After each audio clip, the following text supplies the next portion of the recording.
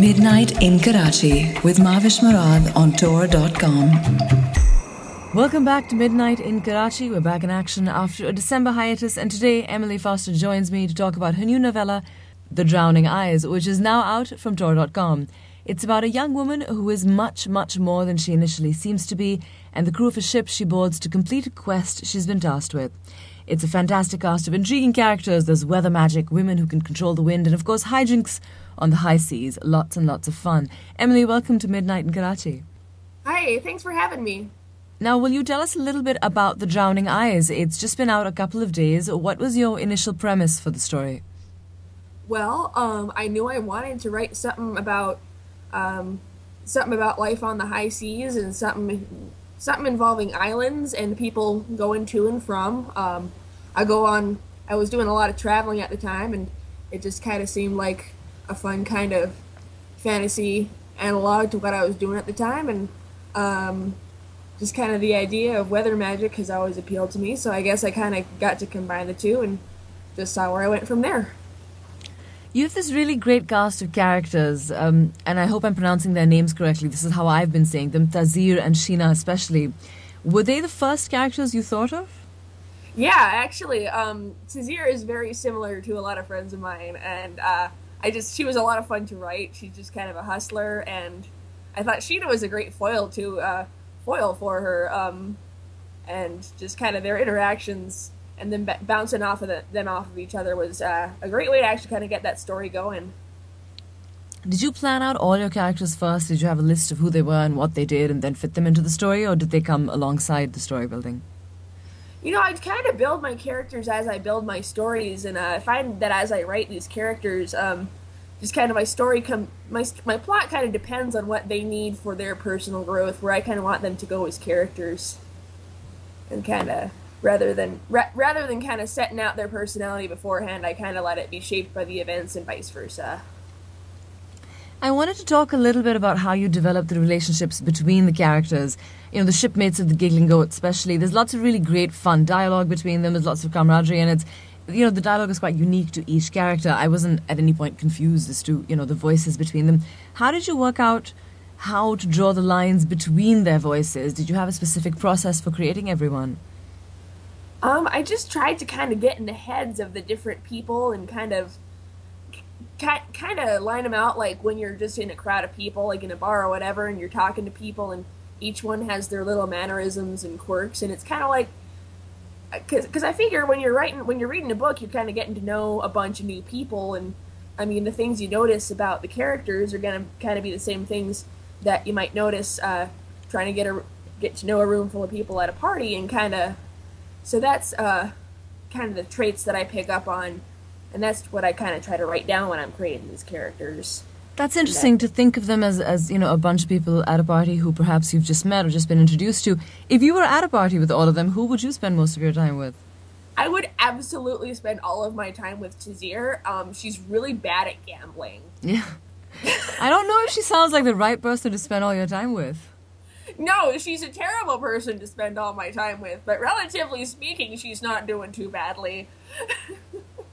But yeah, she was a lot of fun to write, and I think generally the most party hardy of all the characters. Sheena, I think, has less of a tolerance for people's nonsense. I'm not sure how long Sheena would get along with me if we were to hang out together. I feel like she might be sitting in a corner, you know, watching for a large part of the time. A little judging. Right. I'm now wondering if you figured out what each of them would drink at a bar, even. I most of my stories seem to begin in bars lately. Which this one does too, yes. Yes, it does. I've been alerted to this fact. But Tazir has her little cheap mojitos, and I think Sheena usually gets some variation of a Shirley Temple, and I think I don't know if they have beer in this part of the If they have Shirley Temples in this part of in this world, then I think they might have beer. Probably, I have to say. So let's talk a little bit about the world building for The Drowning Eyes. I don't want to give too much away myself, but I will ask you to give a little away. Tell us a little bit about the world the story is set in. We talked about the islands a little earlier. And so what were your main interests when you were creating this world? How did you go about it? Do you have like a world Bible for it and stuff? Well, my main interests were I wanted a place where the weather could be incredibly important. Just coming from kind of a rural background and just kind of having the family history has been a lot of kind of islanders, and my ancestors were whalers, and just kind of everybody lives and dies by the weather.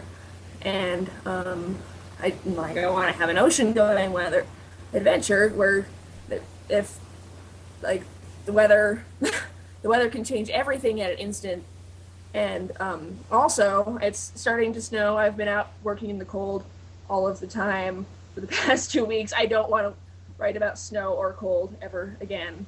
So I kind of wound up with the Jahiri Islands and kind of wanted to have a few different complex issues with kind of their culture and the different cultures and different political systems kind of coming together and developing alongside each other. And kind of, I figured that'd be kind of a rich territory for maybe doing future stuff with the setting as well.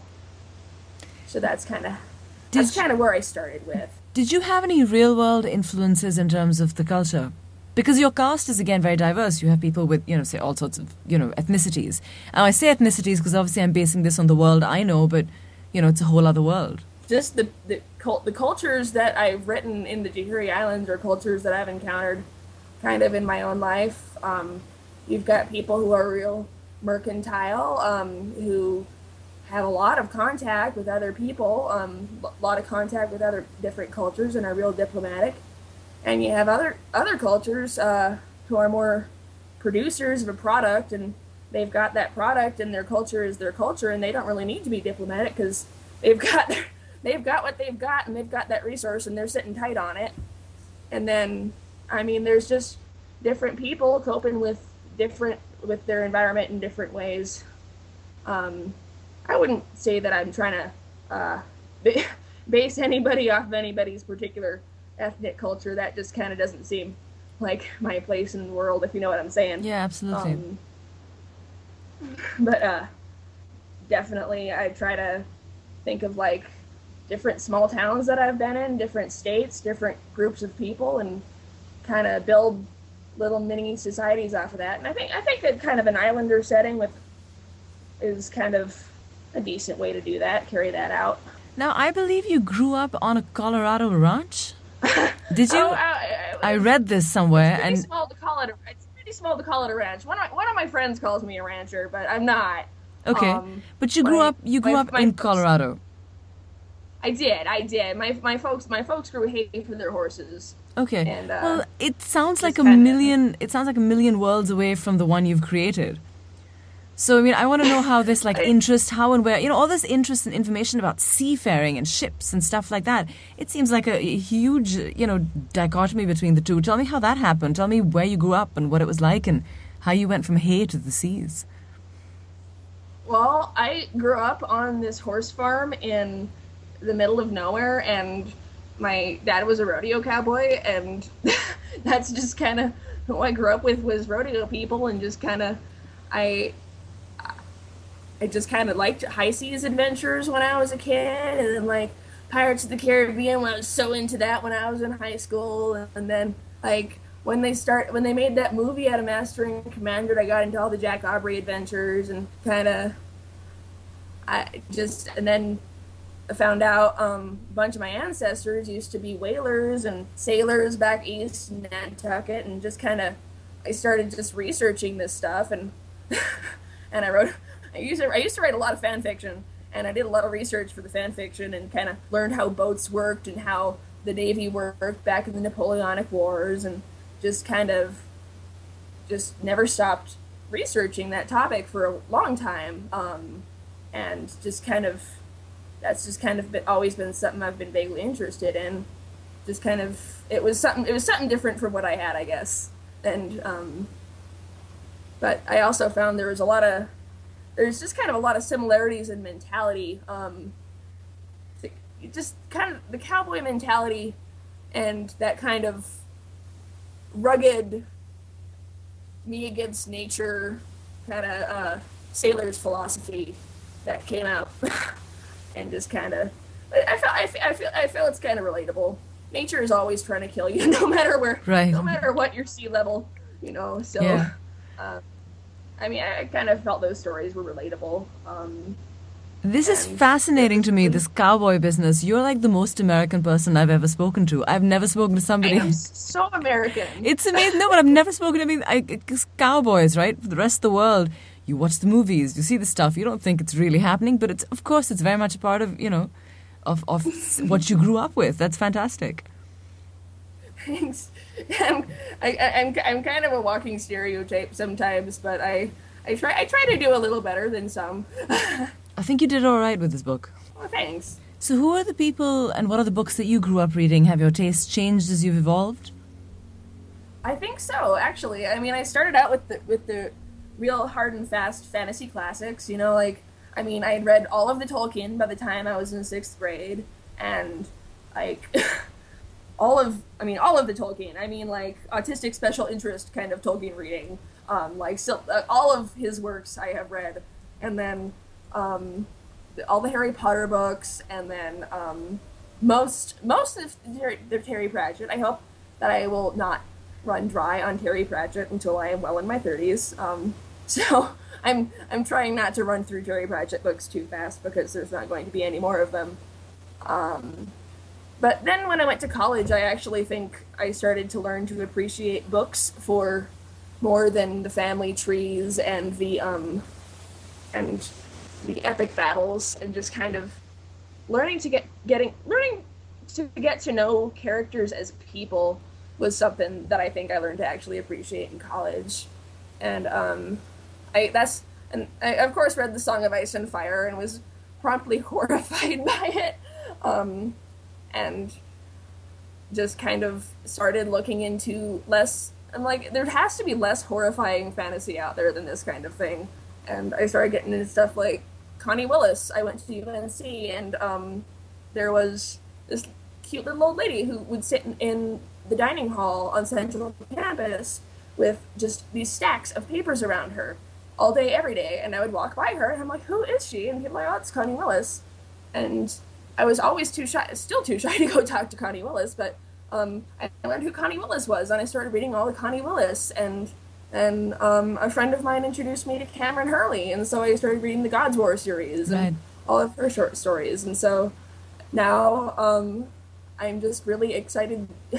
I think I'm actually in a branching out point in my reading right now, where I'm like, I'm going to just find new authors to read. Yeah. Well, Cameron's work can be pretty grim as well.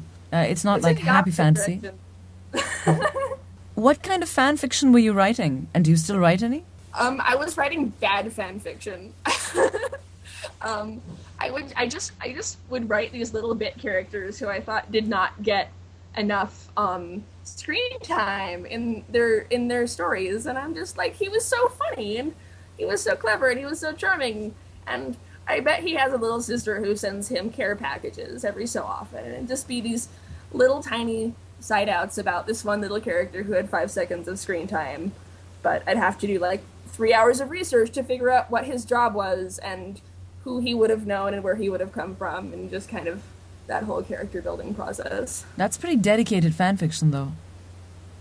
It's weird, but it certainly helps me in my other fiction. Now, back to the Drowning Eyes. It has this fantastic cover. The cover art by Cynthia Shepherd is just amazing. Was it everything you imagined?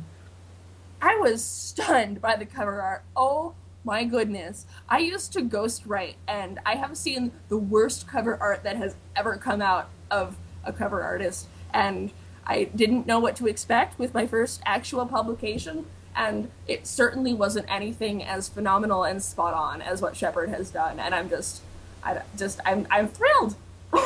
It's just something amazing to look at. It is absolutely beautiful. It's stunning. Tell me about this ghostwriting. How long were you doing that for? And will you tell us what you did, or is that also secret? Oh my goodness. I ghost wrote for about a year and a half. it was mostly just terrible, terrible romance novels and worse. And it paid the bills, and I'm happy that I don't have to do it anymore.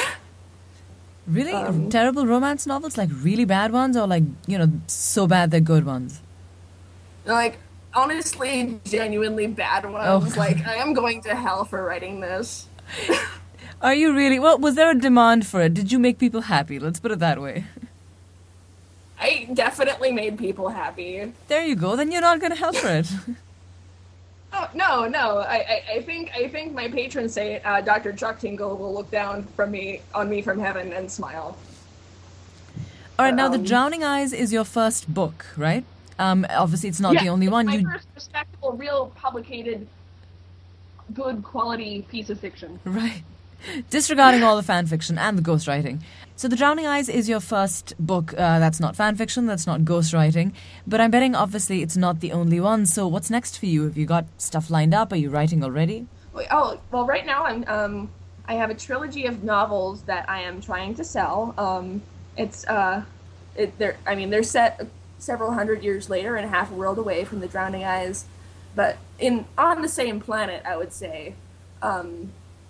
And kind of having the same influence. I just like to flesh these worlds out until I have fleshed the entire world out. I definitely want to work more in the Jahiri Islands setting. I think Sheena's story is far from over. I think she's much too capable and much too talented to just only have one epic adventure in her lifetime.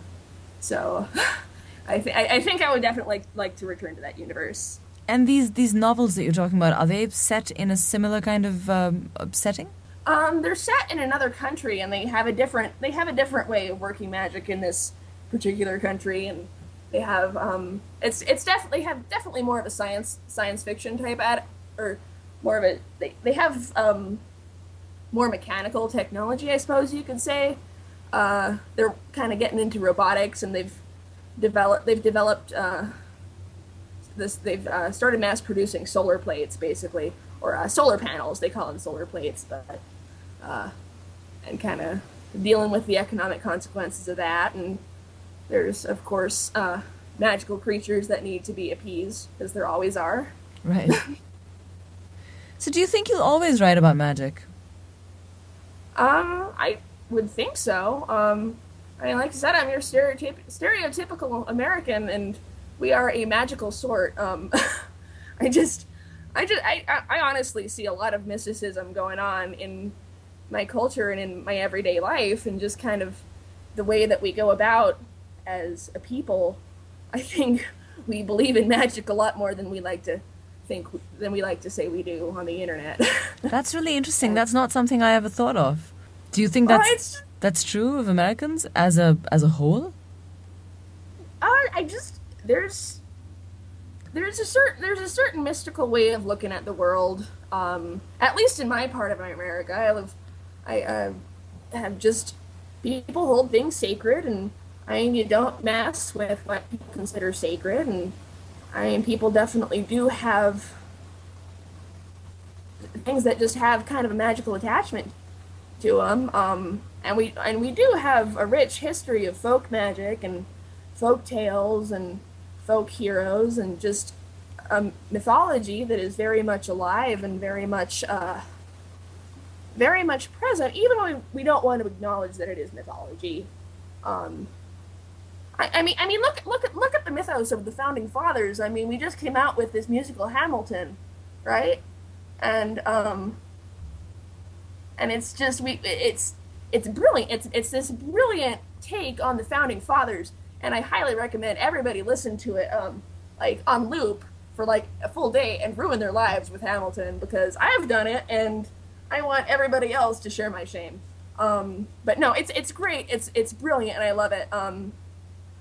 But I think part of what makes it brilliant and part of what makes it happen is that the founding fathers' trademark have become kind of this pantheon of mythological magical creatures who kind of inhabit the back of our consciousness, and like everybody likes to have debates about what the founding fathers' personal lives were like, because it does call to attention the fact that we have mythologized these people, and there's very much a mythos surrounding them.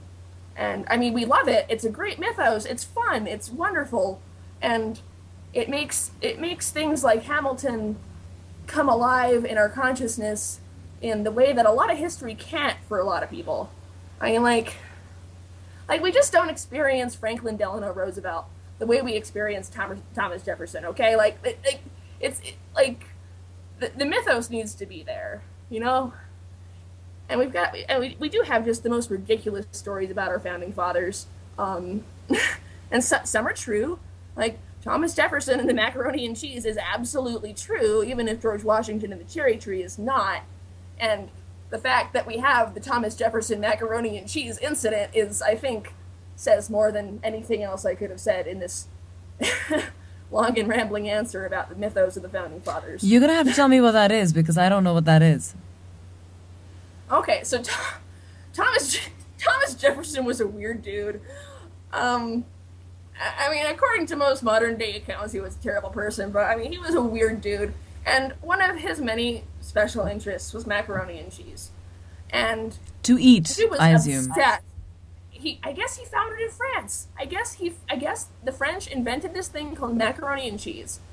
And or it was the Italians, or it was something he found in Europe while he was in Europe doing things that were not his job. So Thomas Jefferson goes to Europe and he discovers this concept of macaroni and cheese, which, I mean, to my own mind, I regularly have my own mind blown by the concept of macaroni and cheese. I cannot imagine what this must have been like for poor 18th century Thomas Jefferson's brain to discover macaroni and cheese. So it's really no wonder he went and got an 18th century macaroni and cheese machine, and he brought it back home to him in Monticello, and he made everybody who came to dinner with him in Monticello eat the macaroni and cheese, and it was terrible. It was not good macaroni and cheese. It was bad, and people wrote about how bad it is. It was, and it was early 18th century attempts at macaroni and cheese by a man who was enamored with the concept, but not really getting the execution. And that's a real part of our history. There are so many things in this story that are so strange to me. So many things that are just very odd. First of all, there was a macaroni and cheese machine? I guess so, man. There was a lot of stuff that should have been invented by the 1780s that wasn't. We were still treating heat stroke with whiskey, and we had invented macaroni and cheese. I don't understand. There's some strange things about your country, Emily. Just like there are about every country, but you know, cultural differences have never been more stark to me than they are right now. All right, so tell me what's immediately next for you. How do you work out your writing? I know you have a full-time job. How do you do it? Do you come home? Do you write every day? Do you have a process for it? Do you have lists you make, notes you keep? Do you make voice notes when you're driving? What do you do? Well, I listen to the radio when I'm driving, and I'll bounce ideas around my head to the radio. I've got about, it's about an hour and a half, 2 hours of driving to do a day.